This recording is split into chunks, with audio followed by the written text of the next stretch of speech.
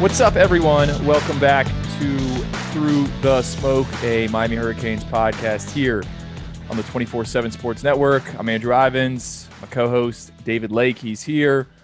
We're coming at you after the Cheez-It Bowl. Miami falls to Oklahoma State 37-34 in a game where the Hurricanes give up 3 early touchdowns, rally back behind the arm of N'Kosi Perry as D'Eriq King goes out with an injury. A lot to kind of unpack here. David, just your initial thoughts. Yeah, I mean, I think we should start with why the comeback fell short. And to me, that boils down to the wide receiver position, just unable to make plays, right? N'Kosi Perry actually delivered some beautiful deep shots downfield. I think 3 deep shots were catchable passes that were dropped, 2 by Mark Pope, 1 by D. Wiggins. D. Wiggins also dropped a quick screen that would have gone for a touchdown if he had caught it, with the yards after catch that was available. So, you and I have talked about how in previous podcasts, how in modern college football, you need wide receivers that can make plays, that can win one-on-one battles against DBs. And N'Kosi Perry delivered plenty of those opportunities to the Miami receivers, and they were unable to make those plays. And that was one of the many differences in the game that Miami came up short on when compared to Oklahoma State. It was a reoccurring issue in the first half of the season, Miami's poor wide receiver play. It kind of got masked a little bit, I think, in the second half of the season. But still, this offseason, Miami has to figure out how to put wide receivers on the field that can make plays, that can win those one-on-one battles. And until they do that, until they find those type of guys, whoever it is, this offense is always going to have a ceiling, which is disappointing because in the bowl game, the run game, I thought was working pretty well. The tight ends, Brevin Jordan and Will Mallory, were making plays, and that was opening up opportunities for the wide receivers to have monster days as well, and they just couldn't take advantage of those opportunities. To me, this loss just felt like, all right, this was all of 2020, the season in one. We'll get into the D'Eriq King. I'm sure we'll talk about potential staff changes on the defensive side of the ball. We'll get into all that. But to me, like, this just highlighted every issue that has been an issue all season long. You mentioned the wide receivers. Like, it was bad. I looked this up, and this will probably be surprising to you. Minimum 50 targets on the season, right? So some people have played different amount of games and whatnot. 50, I think, is a fair number for targets. D. Wiggins leads the ACC in Power 5 conferences with a 16.2% drop percentage. Right behind him, checking in, number 2 in the ACC, Mark Pope, 15.8% drop percentage. I don't even know how many drops they had against Oklahoma State, but that is bad. Wiggins played 63 snaps against the Cowboys, Pope 70, which I think a lot of people are, going to be upset about when they hear that, just the amount of run that those guys got, just because of how underwhelming. I mean, we can keep going into the receivers, but look, Ja'Kai Clark, bad holding penalty. Special teams, there's miscues. Xavier Restrepo, 2 penalties. Like, I just think, and then when you flip it over to the defensive side of the ball, like, everyone wants to point at Blake Baker in the issue. To me, it's like they just don't have the personnel on defense to match up with an offense like that. Specifically at the cornerback position. I think a lot of people are also forgetting Miami was without 4 defensive starters on Tuesday night. The 2 ends, Amari Carter was not available for undisclosed reasons. Al Blades, he's obviously out. I mean, you're taking away some talent. If you look at that team composite talent rankings that 24/7 Sports has, Miami was missing a good chunk of guys. And I know Oklahoma State had some guys out as well, but I think, this is what the unit is. Like, what else do you want them to kind of do? I guess is the point I'm getting at.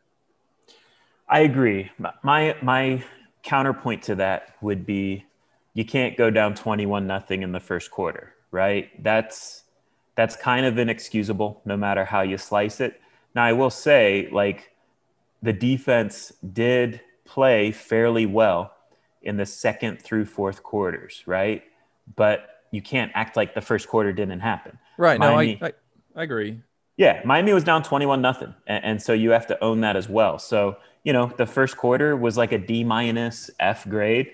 And the second through fourth quarters were like a B minus C plus grade.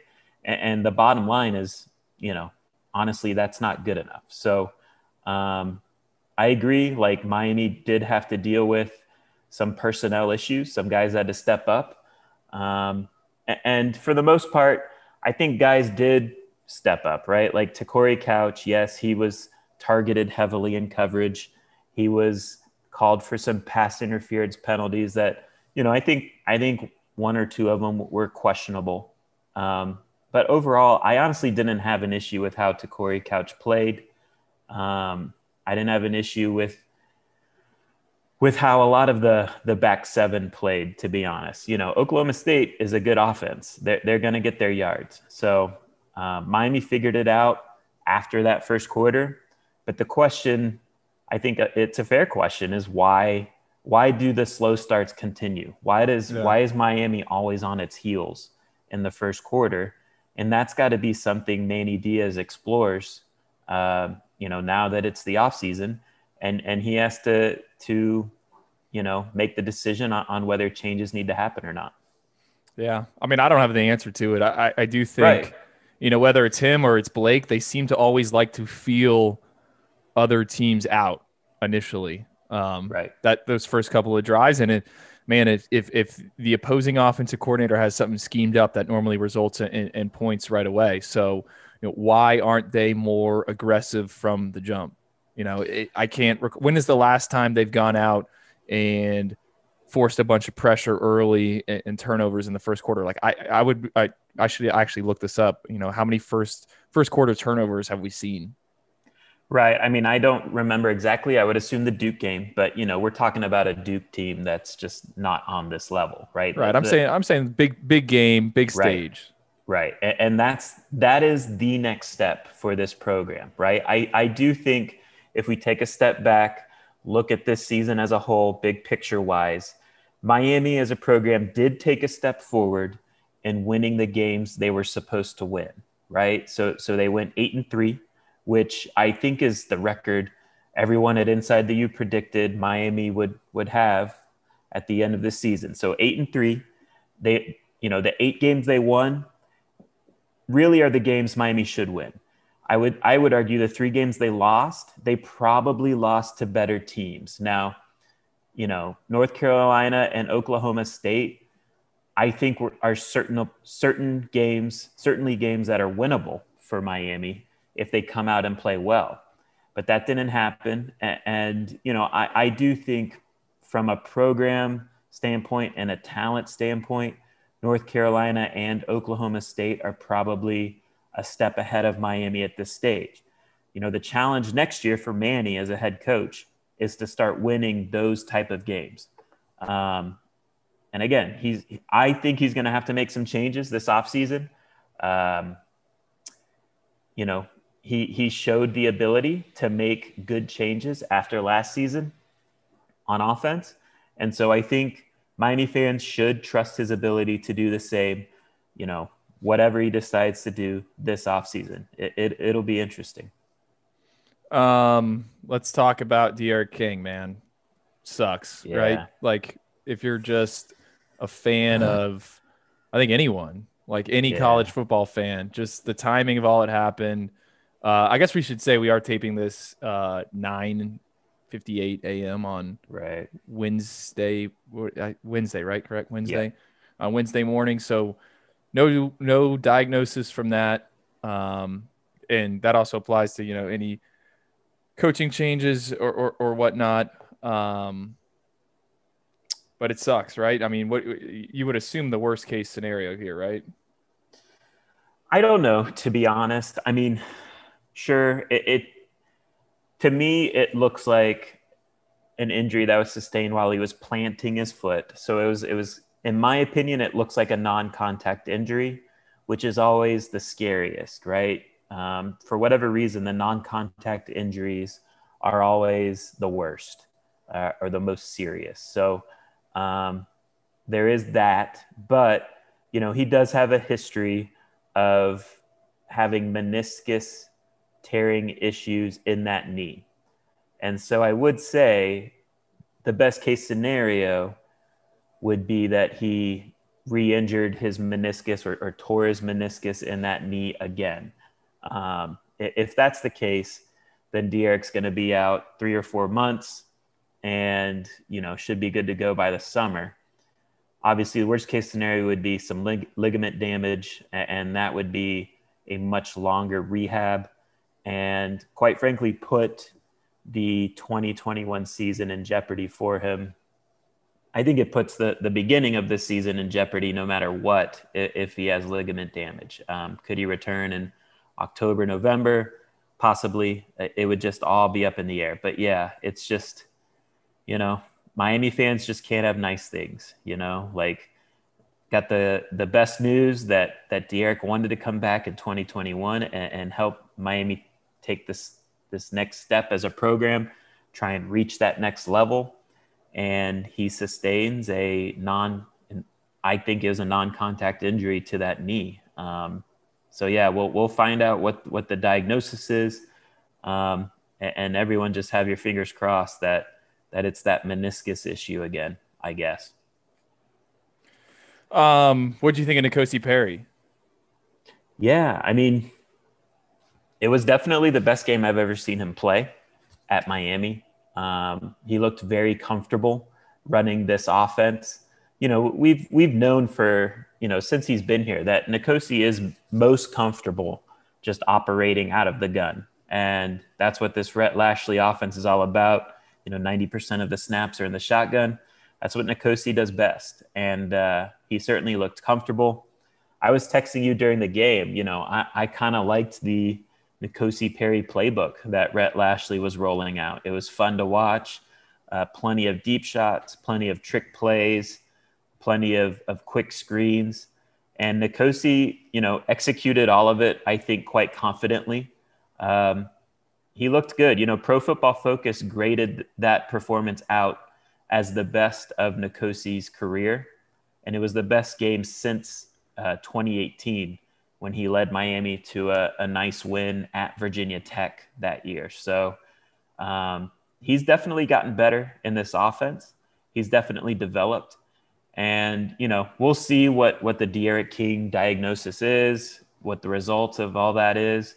But it's going to be interesting to see what N'Kosi decides to do in the future, because I do think if it's serious, right, I would assume he's the best option. Now, I think you still have to have a competition, assuming D'Eriq King's out for a long-term period of time.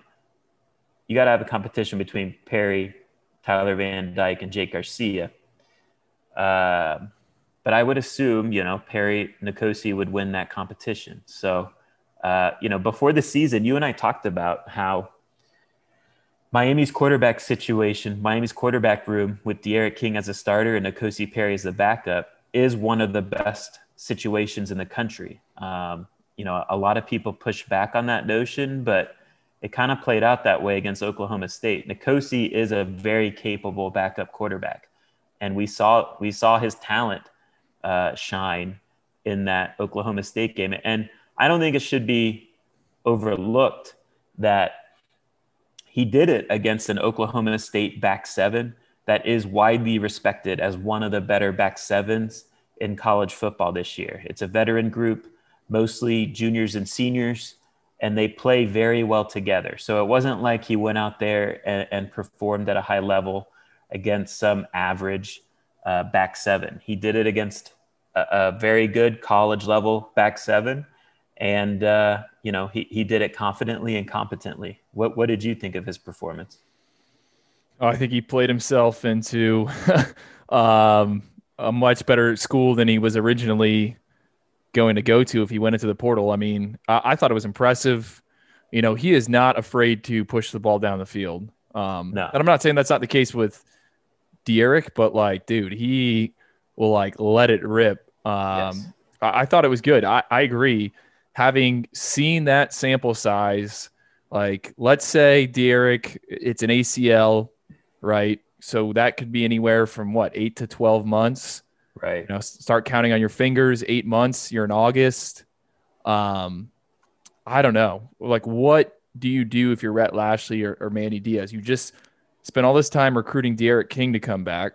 You Right. just spent all this time getting Jake Garcia here, and it's just crazy how fast things can change in a quarterback room. It's Like you, that, and it's what do you do if you're N'Kosi Perry too, right? that's what Like, that's why what I'm would you saying, come back? right? But what happens all of a sudden if they're trying to get that guy to come back? Like what I'm saying is basically what I thought N'Kosi did last night. Like he can end up at another Power Five school, right? Yes. I agree if it's a similar offense, obviously the fit has to be right for him. But yeah, he's certainly a Power Five talent. And the coaches have made it clear this year he has matured. He has improved with his preparation during the week and his attention to detail overall as a quarterback. So that maturity is a big part of his ability to maximize his potential. But yes, I agree. Like, he showed the ability to be a Power Five quarterback against Oklahoma State. Um. So what do you do? Like, well, If I'm N'Kosi, look, I'm just going to be real. If I'm N'Kosi, I think Rhett Lashley said he graduates at the end of the spring. He's set to graduate. So look, if I'm N'Kosi, honestly, I graduate from Miami and I move on to my next school. He's got 2 years to be a starter. He needs to do what is best for him. And I think Miami fans need to understand that point of view. Like, it's unlucky. It's unfortunate that De'Aaron King got hurt like this. But N'Kosi needs to take care of himself and do what's best for him. And what's best for him is to have a legitimate shot at a starting job at a different program. So if I'm him, that's what I would do. I'd graduate in May and explore all my options. all right, let's take a quick break. Other side, I want to get into what we saw out of the defensive ends, and then like where does Miami go from here in terms of counters and whatnot. Okay, picture this. It's Friday afternoon when a thought hits you. I can spend another weekend doing the same old whatever, or I can hop into my all-new Hyundai Santa Fe and hit the road. With available H-Track all-wheel drive and 3-row seating, my whole family can head deep into the wild. Conquer the weekend in the all-new Hyundai Santa Fe. Visit HyundaiUSA.com or call 562-314-4603 for more details. Hyundai, there's joy in every journey. Hiring for your small business? If you're not looking for professionals on LinkedIn, you're looking in the wrong place. That's like looking for your car keys in a fish tank. LinkedIn helps you hire professionals you can't find anywhere else, even those who aren't actively searching for a new job but might be open to the perfect role. In a given month, over 70% of LinkedIn users don't even visit other leading job sites. So start looking in the right place. With LinkedIn, you can hire professionals like a professional. Post your free job on linkedin.com/recommend today. Okay, David. So Quincy Roche, Jalen Phillips did not play. That means we got our first real, true, extensive look at Jahfari Harvey and Cam Williams. And initial returns was not great. Yeah, just average, really. I didn't think Jahfari Harvey was bad, but he wasn't impactful, right? And it was probably unfair to expect him to be impactful like a Quincy Roche or Jalen Phillips. But he had an average showing. He flashed some on one play with a strip sack. So that was good to see. But yeah, Cam Williams didn't make much of an impact at all. So that was disappointing. I think Zach McCloud did generate some pressure, but he kind of did the Zach McLeod thing too, where he's just kind of running around out of control at times and let Spencer Sanders slip away when there was some opportunities for him to contain him. So, I mean, Zach McLeod had the most pressures of any of the edge guys, but he didn't ever get home for a sack. And like I said, he was kind of running around out of control at times. Well, Pro Football Focus had McLeod with team high 5 hurries on 22 rushes. So I guess my question is, are you for trying this out in 2021 or no? I think it's fine in a role. Like, I don't know if he can be a starter, but I think, on third down, bring him in as a situational pass rusher, kind of a stand-up rush linebacker. I'd be fine with that. But do I think he's necessarily an answer?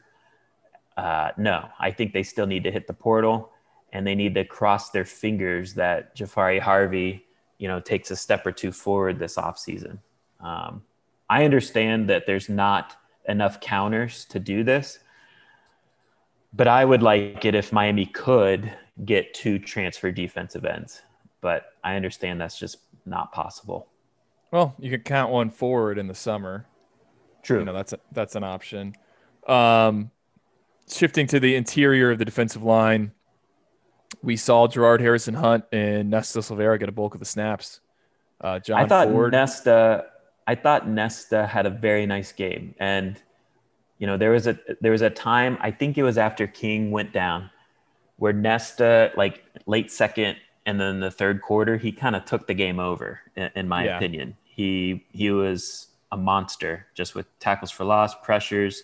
He was making the game a nightmare for Spencer Sanders. So that was good to see. And then, Jared Harrison-Hunt stepped on Spencer Sanders' hand. So that was a big play in the game. But no, it was good to see him back on the field, kind of being willing to fight through an elbow injury, which I'm sure wasn't fun to play through. But there's no doubt. I mean, the future of the defensive tackle position next year is bright. That's going to be the strength of the defense when you consider Leonard Taylor's going to be there next year. I think Elijah Roberts is a very intriguing young talent there as well. So the interior's in a good spot.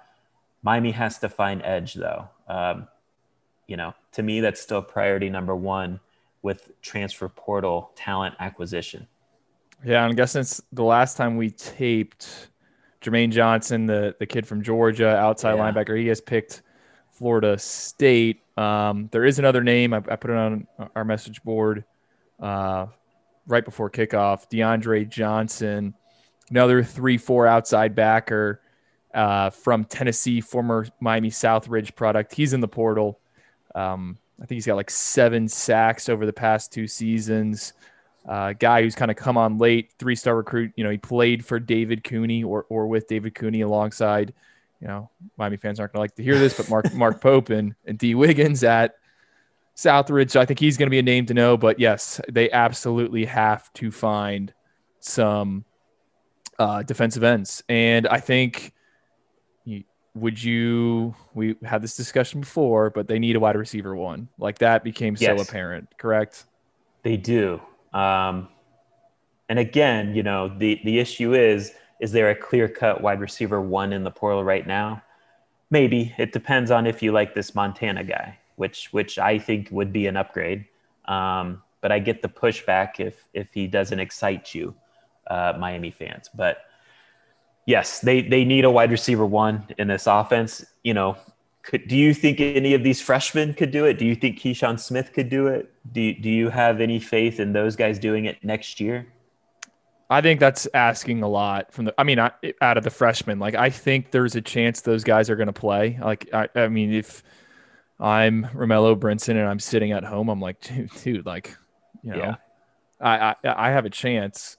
I think Brashard, if we saw what Rhett was calling there once Perry came into the game, they ran an end around to Marshall Few, who is, love the story, walk on from up in or up outside of Jax. You know, he had an end around score on the 2-point conversion. Like, imagine if that's one of the fastest recruits in the country. So I think those guys will play. But man, to me, what they need is a KJ Osborne type in terms of a guy that is experienced, a guy that knows that it's a contract year for him, a guy that is going to add some maturity to that room. I mean, think about this.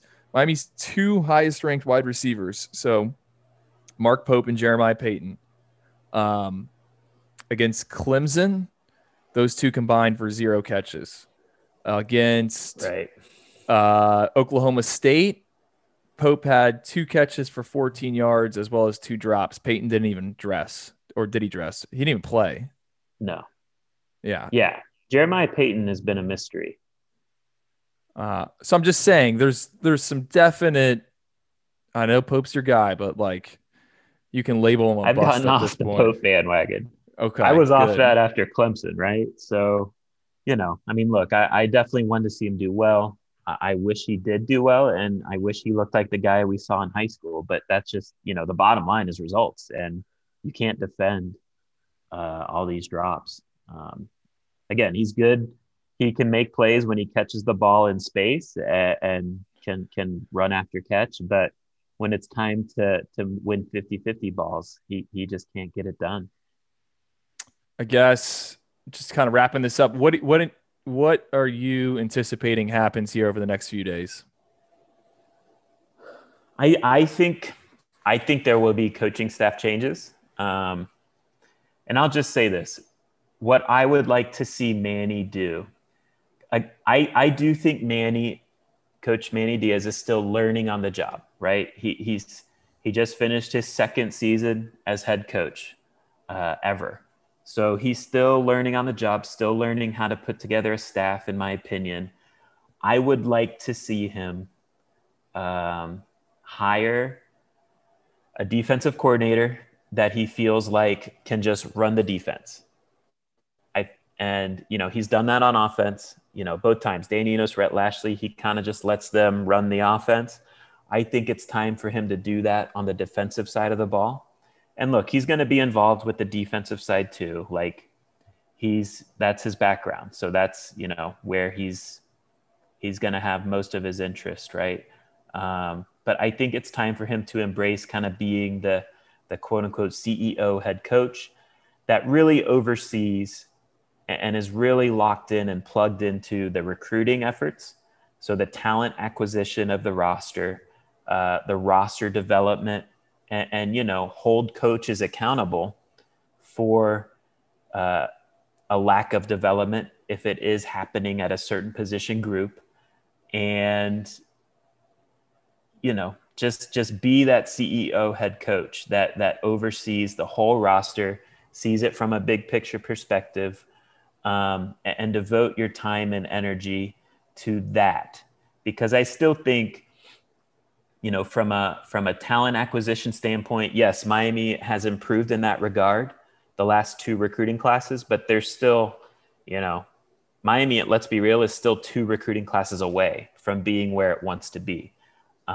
So they still need to flip the roster in that regard. And I think the player development at some positions is lacking. And so, you know, you got to hold players accountable, and you got to hold your coaching staff accountable as well. That's just how it is in sports. So I think that needs to be the next step for Manny Diaz. I think he can be a good CEO head coach. So I'm going to be interested to see if he is willing to kind of take his hands off the defense just a little bit, trust someone to run it, and, you know, hold all the coaches accountable for not only recruiting at the highest level possible, but developing players at the highest level possible. Do you think that's fair? Yeah. Here's my question to everyone that wants, you know, Blake out. Do you think Manny's going to be able to go and hire someone, and that individual is going to feel comfortable coming in and running his own system? Like, I guess my question is, can Manny go outside his tree and get someone to run a completely different look? Right. I don't know if it's necessarily going to be a completely different look, but I do think Manny needs to get away from his guys, quote unquote. I do think that needs to happen. I think it's hard to be the boss of guys who you're super close friends with when you're the head coach, right? I think it's much different when you're the defensive coordinator and you have your guys working under you. When you're the head coach, you got to be cutthroat and you got to hold everyone accountable. It's a totally different deal. And I think the point you raise is extremely fair, right? I think we were wondering that last year at this time, right? So we knew like Dan Enos was done. And the question was, okay, can Manny Diaz really go out and hire an impressive offensive coordinator? I think you and I both had our doubts when that move was first done. We were all for moving away from Dan Enos, but then the question becomes, who are you replacing him with? Is it going to be an upgrade? You and I were kind of up in the air on that. And I think Manny got that done, right? Like Manny improved the OC. He improved the wide receiver coach. He improved the offensive line coach. And now the question is he going, if he does decide to make moves on the defense, and look, I'm not a guy who's going to say fire anyone. I'm just not that guy. But I do think when you look at the results, it is fair to question if things are going in the right direction. And so if Manny feels like things need to change up there, he's got to be able to improve the coaches like he did last year on the offensive side. I'll say the one coaching change no one's brought up, or potential coaching change, is Todd Stroud, man. You know, he was not initially brought on to be the defensive line coach. And I know he's helped produce some good guys in terms of he's going to have dudes drafted, but he's an older individual, has been battling cancer. You know, is he going to sign on for another year? I think no one is really talking about that. And if they are looking for someone, first guy I would call is Charlie Partridge up at Pittsburgh, who's also going to have 3 defensive linemen drafted in the first 3 rounds. So I think there's going to be a ton of movement. I think it will be very interesting over the next week or so what goes on at Coral Gables. Let me ask you this. So, you know, taking a step back, overall, how do you view this season? You know, successful, mediocre, or unsuccessful? Successful. You look, they kept the class together. Won games they're supposed to win. It would have been nice to win at Oklahoma State early on. I was going, wow, this is not going to be good. But look, man, Miami lost by 3 points to a ranked team in a game where their star quarterback probably tore his ACL early on. Right. It could have been a lot worse. You know, I expected Oklahoma State to score points. So, you know, I don't think, you know, everyone looks right in the moment. I think when you take a step back, the class of 2020 recruits, I mean, they have no idea what the hell happened. Like, they're gonna be like, oh, King got hurt and they lost. It's not like they got blown out. So I think it keeps you on schedule. And we'll see. Like, I do think Manny is going to make some changes, and I think he's going to try to dominate the offseason again. Yeah, and the key storylines, right, are the coaching changes we've alluded to. Like, are they going to happen? And I think the other storyline we keep touching on is the portal. You know, beyond just the few spots remaining, but is the NCAA going to allow schools to go after more guys in the portal? You know, things are going to have to come to a crossroads in that regard. And if the NCAA does open things up, that is going to be a huge development for Miami, because we all saw last night that this team needs depth and needs some older guys on it, you know, when projecting to 2021. So we'll see. It's going to be an interesting offseason. It's, in a weird way, it seems like it's just as important as last offseason. Do you agree with that? Like, last offseason, they were all kind of fighting for their jobs. Now that they've had some success, they're kind of fighting to sustain that success. Do you agree with that? Yeah, no, I do. All right, man. Well, are you still in the mountains or no? I'm still technically on vacation, yes. So still in the mountains, head home on January 1st. And Nice. It'll be 7-on-7 season soon, right? Yeah, I was just at one, man. Kids wearing Miami gloves, all that stuff. Yeah. Yeah, it seems like Miami's kind of hit pause on 2022 recruiting. Well, I think- hasn't I think- everyone? Yeah, classes are going to be small, so I don't know. I'm interested to see when it picks up and who really becomes the guys that Miami goes after. Definitely. Stay locked on to InsideView.com. I'm sure there'll be plenty of news, like Andrew said, within the next week. And keep your fingers crossed on D'Eriq King. Yeah, man. Hopefully it's just something minor. All right, we'll talk to you guys later. Later.